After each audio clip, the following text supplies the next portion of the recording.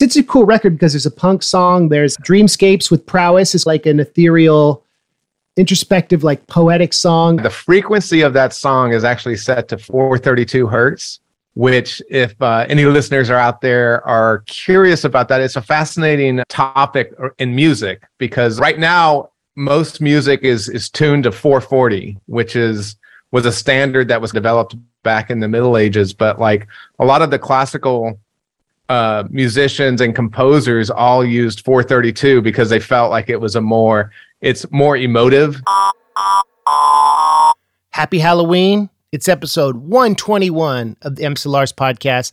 This week we've got Cowboy Coder. Now, you may have recognized him as the guest vocalist on ADA AMA from Blockchain Planet. He also executive produced that record. And after Blockchain Planet dropped, I produced Cowboy Coder's debut album, Code Rage.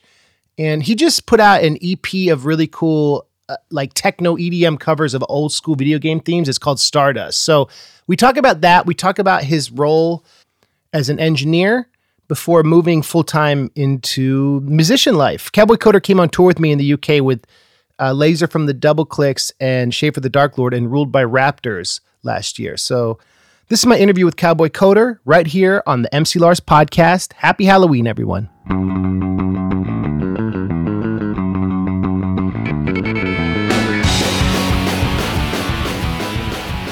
Welcome to the MC Lars podcast. I'm here with Cowboy Coder.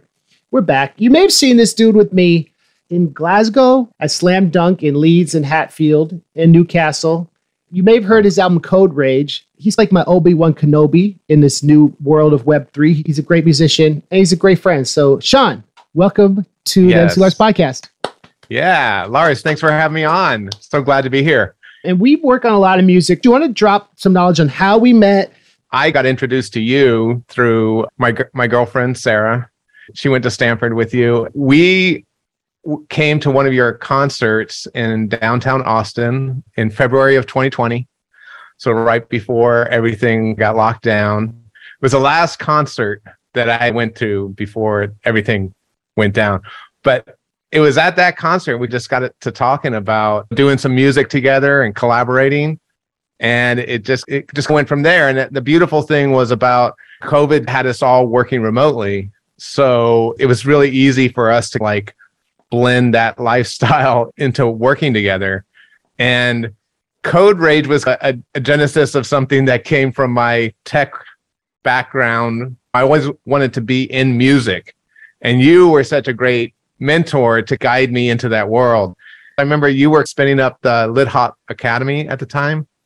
And I was doing a lot more like exercises with you. We did some brief collaborations on like Blockchain Planet too. The ADA AMA song, you sing on that and you helped me produce a lot of those tracks and you helped me with a lot of the ideas for that record. That was where I think maybe a lot of the Lars fans saw your name first. Because like ADA AMA featuring Cowboy Coder. Getting that introduction to it, going through the Lit Hop Academy, which you were like so instrumental in giving me confidence to know that I could create my own original music. And I had the concept of Code Rage as an angsty developer who needs to express out to the world. And you were like really instrumental in helping formulate that album. Richard Matthew, who's done a lot of stuff for Mega Ran and me, and he's producing the new album with Schaefer. He's worked with De La Soul. He produced my wife's band Handjob Academy, their music. Yeah. He did a lot of the post-production. She flew out to Brooklyn when I was living there, and we just posted up at a studio in Williamsburg where Watsky and Soul Coughing and a lot of other bands had recorded. I flew in on a Thursday night and we toured the studio, and then we were in there Friday, Saturday, and Sunday. That was like an experience of a lifetime. It was so cool to see you in the studio. You're such a great producer, getting me to loop through and do all the things we needed to do to put all the vocals together.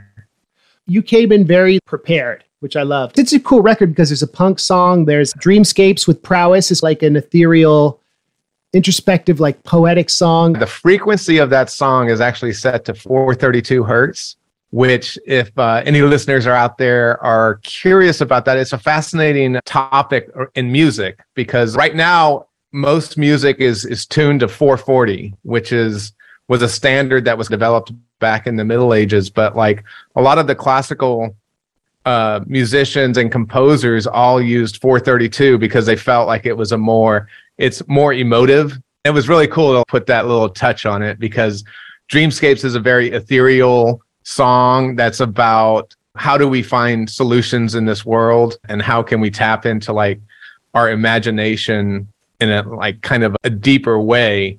There's Cowboy Coding, which is about your philosophy to coding and your like individual perspective that you bring as an indie musician.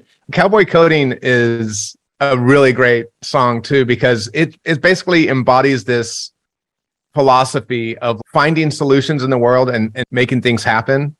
And Cowboy Coding gets a bad rap in the technical world because it's like, oh, you're just like haphazardly going out there and doing whatever you want.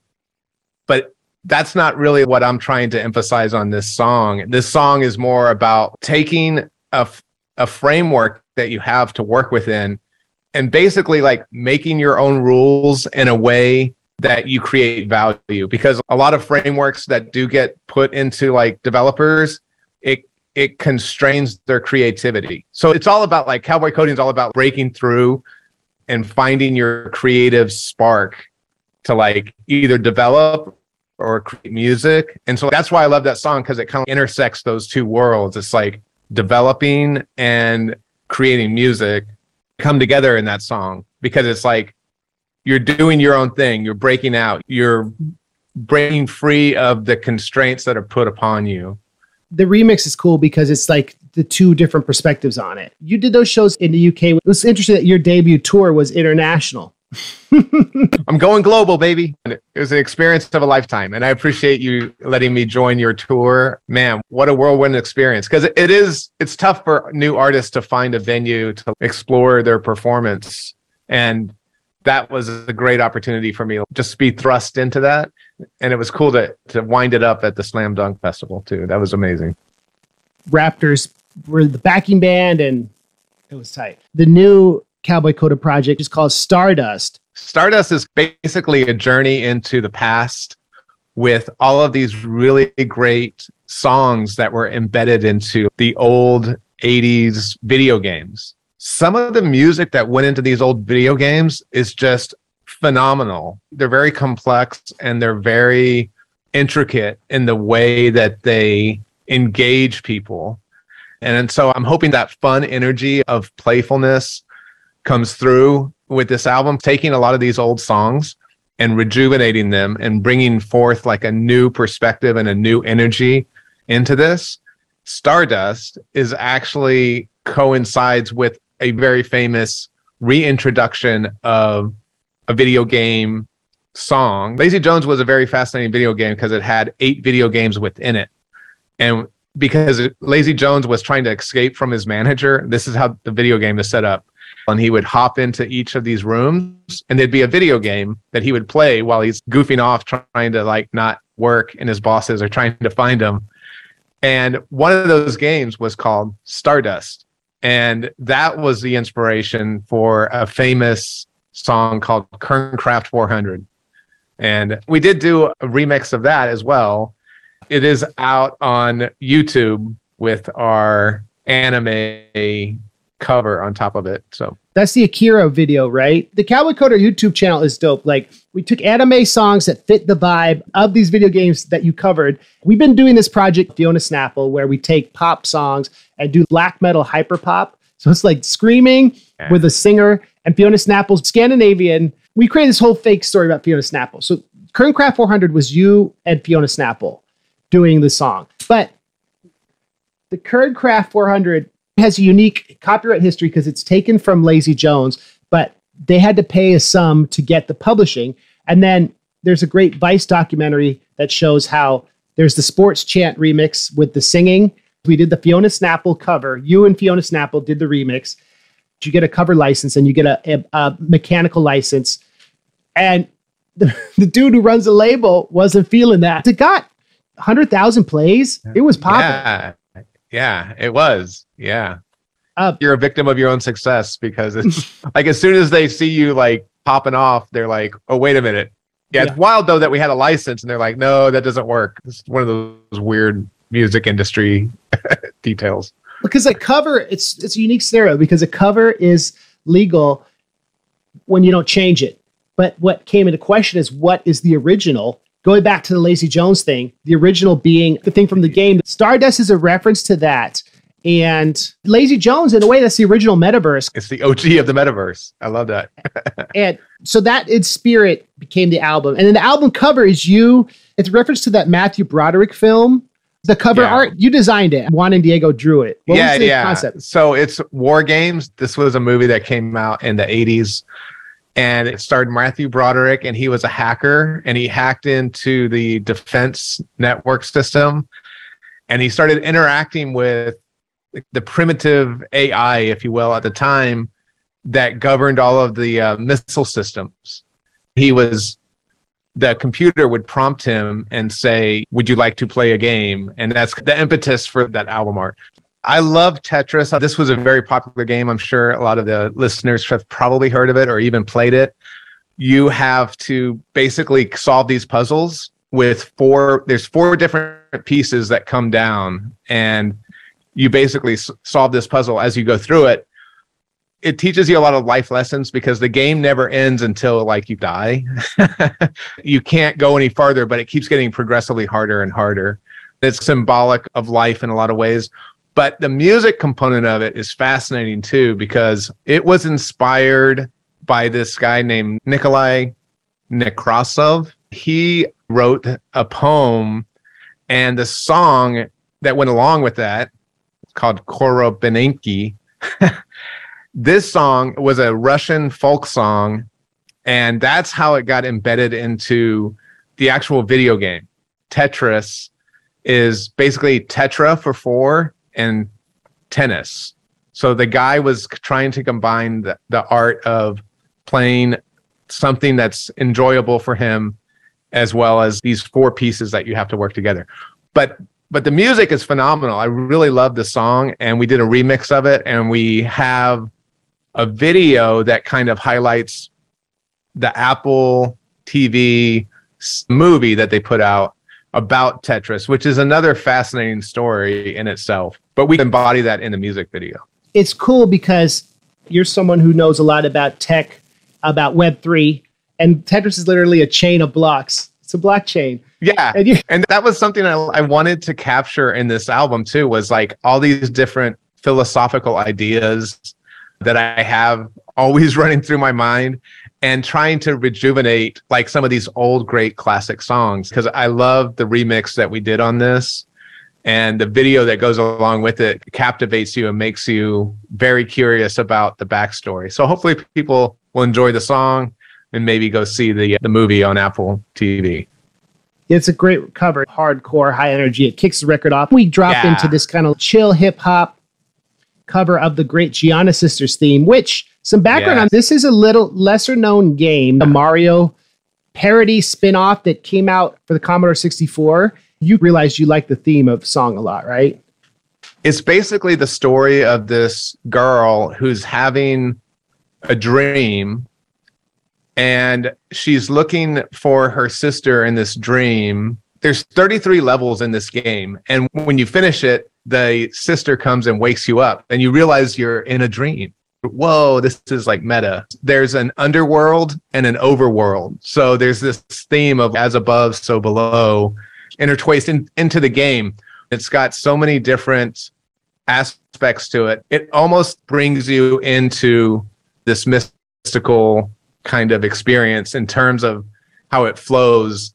And we've done a pretty cool animation with it as well that kind of brings in some of these mystical elements. There was this Polish rapper named Denise who sampled it in 2006 on this song called Nekum. And it's a pretty cool rap. He's like serious Polish hardcore. Music can transcend its origin. Both great Gianna Sisters and Money on the Run are examples of games within games, stories within stories. Yeah. There's a framing device, and that's what I love about this project. We created this framing device by taking famous anime that reflects the songs and doing the anime music videos. It's not just like an album of video game covers. Anytime we can blend some philosophy in with some of the things that we're creating and working with, and that's exactly what I think that song embodies. Then you covered a NES classic, that all the kids with their ray guns who worked on the Duck Hunt cover. Talk about that one. There's some personal elements for me as well. There was a group of people I used to play this game with back in the day, and you can hear it if you listen closely in the background on this song. So that's really cool. But if anybody ever played Duck Hunt, it was one of the first kind of video games that kind of tried to bring the arcade experience to your home. And you had this little device that was like, it was almost like a first-person shooter that would actually allow you to shoot at the screen when these little ducks would fly around. And the thing that was really funny about this game was like, if you missed, like the dog would come and he would like taunt you and laugh at you. So I always thought that was hilarious. I don't know why, but we've got that in the song as well. Like we put the little dog laughing because that's the most iconic part of this video game. And that's what I wanted like this song to represent. It's just like a playful, fun. That's what I used to do. So that one has a lot of like personal elements for me myself on it. And also what's fun about this cover, I think that's cool, like a tag on there. But when I think of Duck Hunt, the theme music doesn't stand out to me as much as it does for like Mario Brothers or something. But when you made this cover, I was like, oh, the theme music is good. So it was like a surprising twist. I haven't heard like an EDM cover of the Duck Hunt theme ever. So. Probably never will again, but yeah. That's why we're blazing new ground. It's like now, like with guns and video games, like you get these active shooters training on Call of Duty and taking out supermarkets of people. Like this was back in the day when shooting games were fun. We're just shooting mallards and a dog is comically reacting to the pixels. This next one, this was a fun one. This is The Last Ninja. Tell us about this song. Yeah, I always loved this because back in the 80s, like ninjas were like, they were like the embodiment of coolness. This video game's all about like you being a ninja and going and trying to infiltrate into this layer of underground world that you had to basically escape all the people who were trying to get you. The ninja, which is like such a cool 80s iconic character. It like blends a lot of like classical Japanese music into it.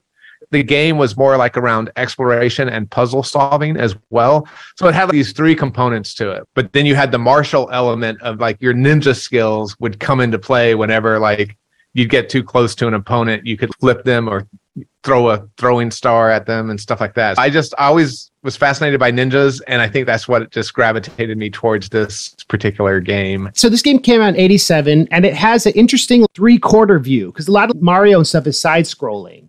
For 87, these graphics were great, right? And that's the other thing that's fascinating. A lot of these games were revolutionary at the time. The Amiga had sick graphics. There's a really great Roger Rabbit game called Hair Raising Havoc. It's the best Roger Rabbit game. So let's talk about Centurion. Okay. Centurions.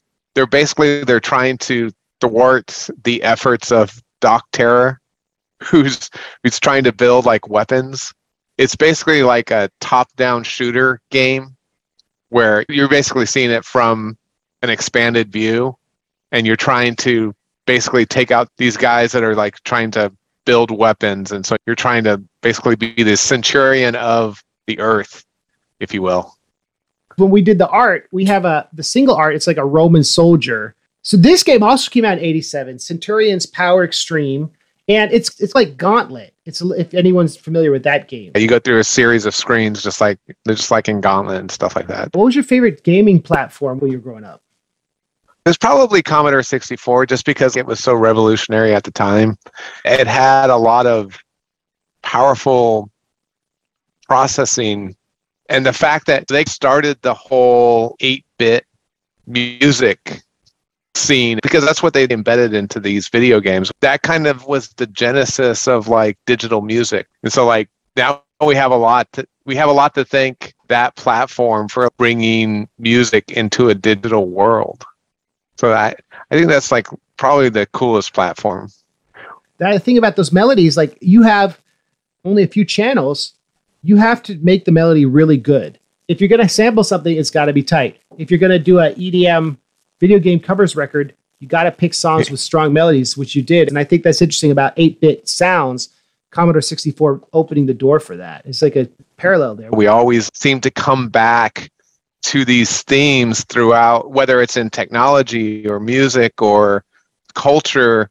we're always like cycling through these same kinds of patterns. And it's fascinating to me what makes one thing take off and another thing not. Why didn't Commodore 64, why didn't they see, hey, wait, maybe digital music is like why don't we go chase down that industry? But it's just fascinating to me how everything feeds off of itself, and they take ideas from different places, and you never know which one's ultimately going to end up winning that race. Yeah, it's the market. And like the 83 video game crash, the Atari shock, where there was just like too much stuff, too many consoles, they're all similar, too expensive. And then the famous E.T. game, which was like very expensive. People didn't like it. The guy who designed it, Howard Scott Warshaw, was on the MC Lars podcast a few years ago. I went to his house. He was pointed at as the reason the video game industry crashed. And he's a therapist now and does therapy for engineers and devs in Silicon Valley. Wow. Pretty cool. You bring up therapy because I've heard that they're using Tetris now as a form of therapy.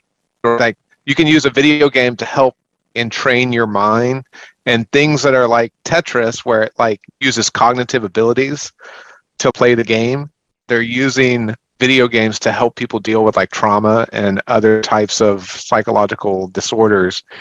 And I don't know, that's just fascinating. I didn't even know that he actually became a therapist. Creativity is therapy. I remember using Mario Paint, which was an old SNES game that had a mouse, and you could make music on it. And that made me start to understand MIDI and how to make music on my dad's old PowerPC Mac. Video games can be therapeutic and can train you to think in patterns in a way to build music and be creative. So that's the shift where like the generation before us, I think video games are very healthy and good. But it's interesting what did your parents think about you being really into computers and games and stuff? They saw this is probably like the future. Just being involved with computers in general, I think it brings people into the technological world. I compare it to how books help to bring people into literacy, right? If someone, that's what I find fascinating. Like books are so powerful because like they can captivate your imagination. And I think it helps for people to engage and be literate. Computers is the same. And now to work in this world that we're living in, that's another form of literacy. It's like, how well do you interact with a computer? And I think gaming is like books are to literacy. I think my parents viewed it that way too. They're like, well, he's learning computers and computers are going to be the future, even if it was just for video games.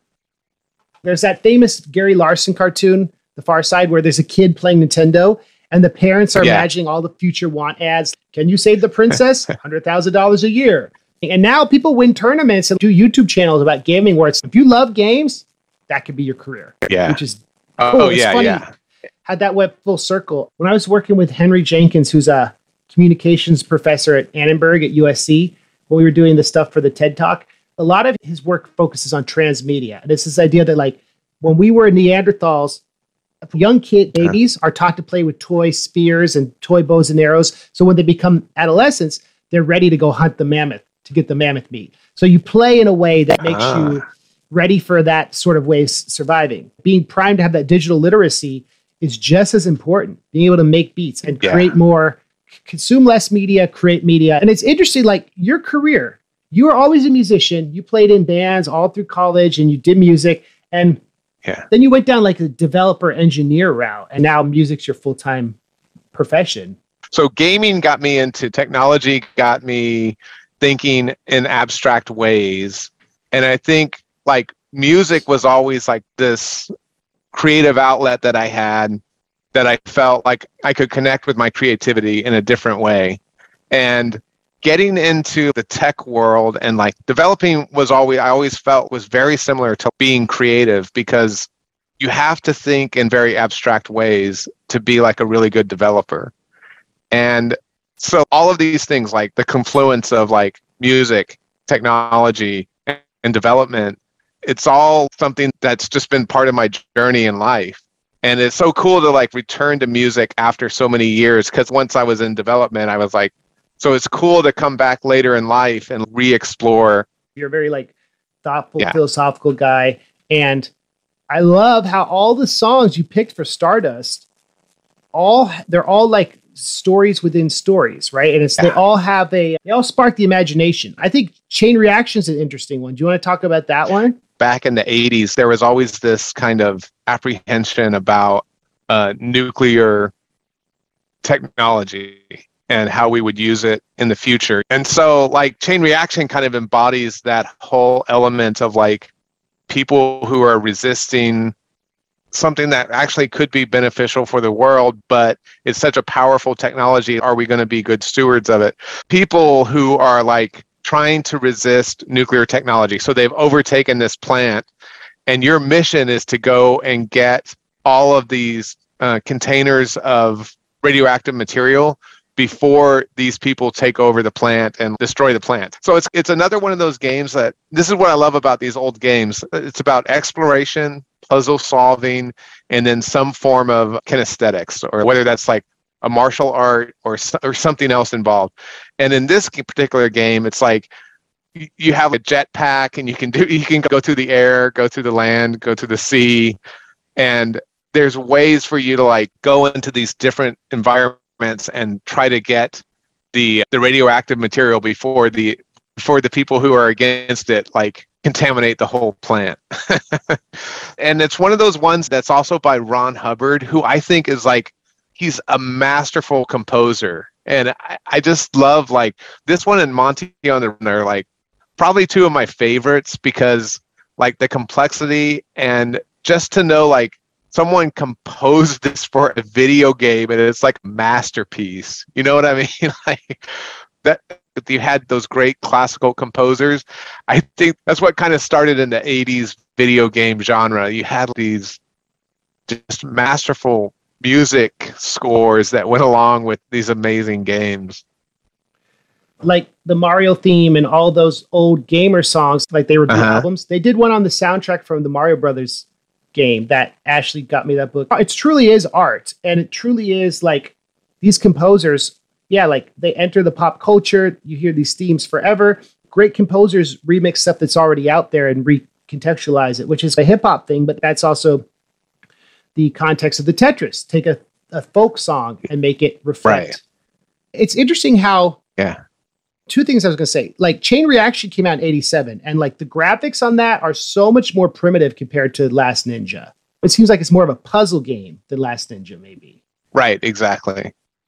And so it is fascinating how they like these games all have similar components, but like they put the emphasis on something, you know, like whether it's puzzle solving or whether it's like kinesthetics, which would be like martial arts. Yeah, how they reflect our culture, like you said, about fear about the nuclear war, or right, like invasion. I remember I took a class on the history of American cinema. One of the themes was like the movies that are made reflect the times. And when we took like Akira to remake that for your Kerncraft video, that reflects the trauma of a post-nuclear world in Japan. And like the first invasion of the Body Snatchers came out in the 50s was very much like a commentary on communism. The fear that like post-World War II, communism was going to take over everyone and snatch them away. And that was like, that movie has themes of that. Then they remade it in the 70s, and there was a lot of apprehension about cults and like the post-utopian hippie movement and like Jim Jones and all that. So like the theme is, okay, are cults going to take over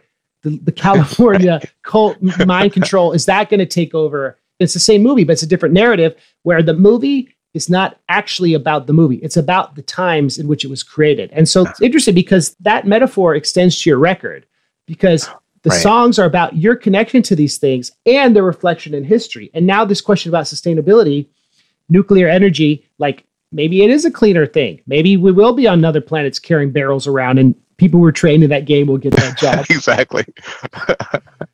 So it's pretty interesting. So Blade Runner, tell us about this, because like I hadn't heard about this game till you put me onto it. Yeah, Blade Runner is a fascinating thing too. There's a reboot now out that we tapped into as well, Black Lotus. It's cool to see that being rebooted. And this is a fascinating theme because I think we're going to enter this world here with AI and everything coming on board with robotics. And those robotics may turn into what in Blade Runner, and they call these things, they're called replicants. And what they are is they're basically androids that are very human-like. And there is a revolt that happens like on one of the colonies. And so it's like these androids basically overthrew like the colony out in space, and Earth has a ton of these replicants. And so like the whole theme behind Blade Runner is you have to go and get these replicants and round them up so that they don't do harm. And this game is all about that. It's all about you have to go and you have to like go find these replicants throughout the game. That movie is so iconic. The first game came out in 85, I think. Yeah. The other thing that's really cool about Blade Runner is Ben Jealous actually did the soundtrack for the movie. I don't know if you're familiar with him, but he was also the composer who did Chariots of Fire, which was like a really iconic score of music. And that's embedded in the whole Blade Runner saga. And I just wanted to like kind of mention that because Vangelis is like a really amazing composer. And like the fact that there's an element of that present in the game and the song itself is like really cool to me. And the really cool thing about that is there was a lot of controversy about this game when it came out too, because they didn't actually have the license from the movie production company. So they had to say, oh, this is just inspired by Vangelis, his soundtrack to the movie. And so that's how they were able to somehow get away with that. But I think that's an interesting backstory on it too. It's like a circumlocution with Kerncraft, right? Wait a minute, who has the copyright here? Blade Runner was based on Do Androids Dream of Electric Sheep by Philip K. Dick, who's been very prescient in like a lot of things he predicted, like stuff about surveillance with Minority Report and Scanner Darkly, and like AI, like you were talking about, and a lot of themes in Philip K. Dick he predicted came true, which is why, in my opinion, it's very much in the consciousness. A lot of the science fiction stuff that the authors wrote about. So, Monty on the Run. Do you want to talk about this remix? This one is our longest song. I love this one because, again, it's Ron Hubbard. And Ron Hubbard, to me, is just, he's one of those classic composers for these video games. And this game is basically about this. Monty is basically a mole. So it's this weird like fantasy world, but and a mole I mean by like an animal. So he's a mole that was part of a union that went on strike against some of the mining that they were doing. So like him and his union had problems with the way that they were using moles to do mining, and so like this whole video game is about they're trying to find him and track him down because he started this whole strike with the miners. And it's just a journey of him like trying to escape from these people who are like trying to track him down. And so again, it's a game of exploration. It's got puzzle pieces that you have to solve within screens. And I think it goes through like something like 30 some odd levels. And then at the end, like if you make it out, like now you're free or whatever. So it's cool. It's got a lot of really interesting puzzles that you have to solve. And it's just a really fun video game. But the song itself is really quite epic because it very much reminds me of some of the old like Bach or Beethoven style composing, because there's many different complex melodies throughout this whole song. And you're right, it's like our longest song because it really was like that long in the video game. A lot of video games just have a simple little beat, a melody that might repeat through the whole game. But this is like a true composition experiment. Yeah, the themes change. When you sent this to me, I was like, wait, is this two songs you bounce together on accident? Yeah, exactly. That's what it feels like.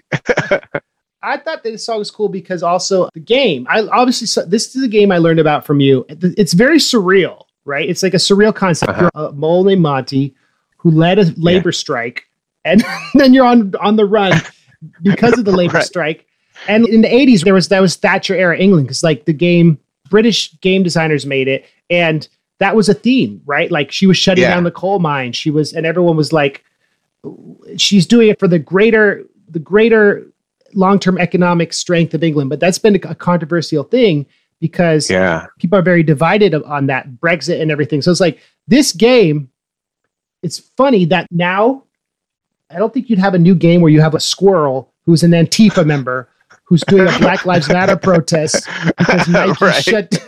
You know what I mean? Politics. It's cool. It was cool that in the 80s, politics and gaming mainstream game could go like that. Yeah, exactly. It's really cool that you could have some of these social commentaries embedded within a video game, and people could enjoy it just as a form of escape. And education, like about the power of big business. And I thought that Yeah. would be interesting to end with some metaphors. How Monty Mole is like Cowboy Coder, because he goes from problem solving engineering to like becoming a voice for freedom and expression. Like you went from engineering to being a full-time songwriter. This idea of he switches careers. And Yeah, exactly. and he's an optimist who has to solve all these problems. And as a songwriter, as you're independently figuring out how to promote your music and you're doing different styles of music, I was wondering, do you relate to Monty Mole at all, or is that a far-fetched metaphor I'm trying to draw? No, I think that's a fair assessment. Yeah, Monty was like trying to be a voice for the people, and so there's a lot of things that go along with that. But it's also like the cool thing about, I do feel like there's an analogy there where it's like navigating the musical world, something that's you haven't really explored for many years, but now like your background gives you all these tools to explore it. And yeah, I think that's a good analogy. That's Stardust. It's streaming everywhere. Be sure to subscribe to Cowboy Coder's YouTube channel. I hope all the listeners really enjoy it and can embrace some of these themes that we were talking about and can see them as they enjoy the music and the videos.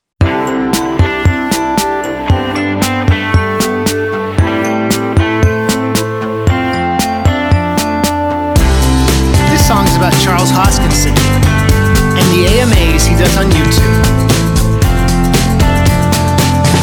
Shopping the other day till my man went live with an AMA. When the alert hit me via what 5G, I was like proof of steak or proof of ground beef. Coming live from Boulder where it's always sunny.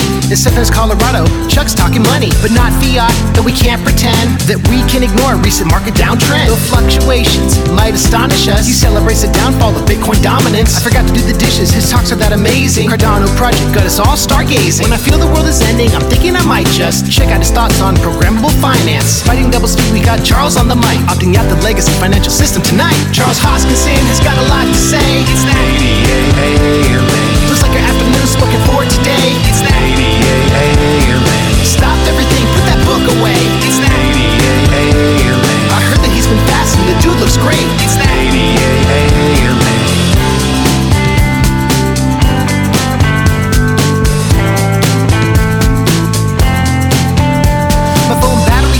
The other day at Target, because he was on YouTube talking arbitrary markets. I couldn't text my wife that I was running late as he explained ways to stabilize nation states. I tried to tell my family, but none of them were hearing me. Siloed in my office, it's top-down tyranny. Getting negative interest from my closest friends. Hybrid deflated engagement once again. Stealing Wi-Fi from my neighbors. Redistribution. He's talking antiquated systems and broken institutions. And if you were my brother, I hope I'd be forgiven if I gave him a job. Though he hates nepotism. The father of Cardano, the crypto king Hyperion, who hates to be called the co-founder of Ethereum. Answers questions open source, clearly committed. Blockchain planet he predicted to his channel, I'm addicted. I won't be home for Christmas, but let me explain. It's that AMA. Will we still survive if they don't regulate the banks? It's that AMA. On multi-party computations when progress has been made. It's that AMA. I think the market ecosystem is gonna be okay. It's that AMA. Wait, Roger Rabbit 2 is premiering tonight? And ICP did the soundtrack? And KRS-One and Bill Watterson are giving you a ride over there? That sounds fun and all, but I can't go. Hoskinson just announced another AMA. Apparently, he doesn't trust the central banking system.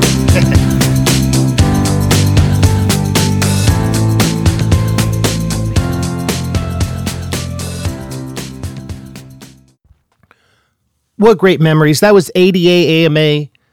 That was me featuring Cowboy Coder from Blockchain Planet. And listening to that song brings back memories of the pandemic's end and all the amazing stuff that happened after that.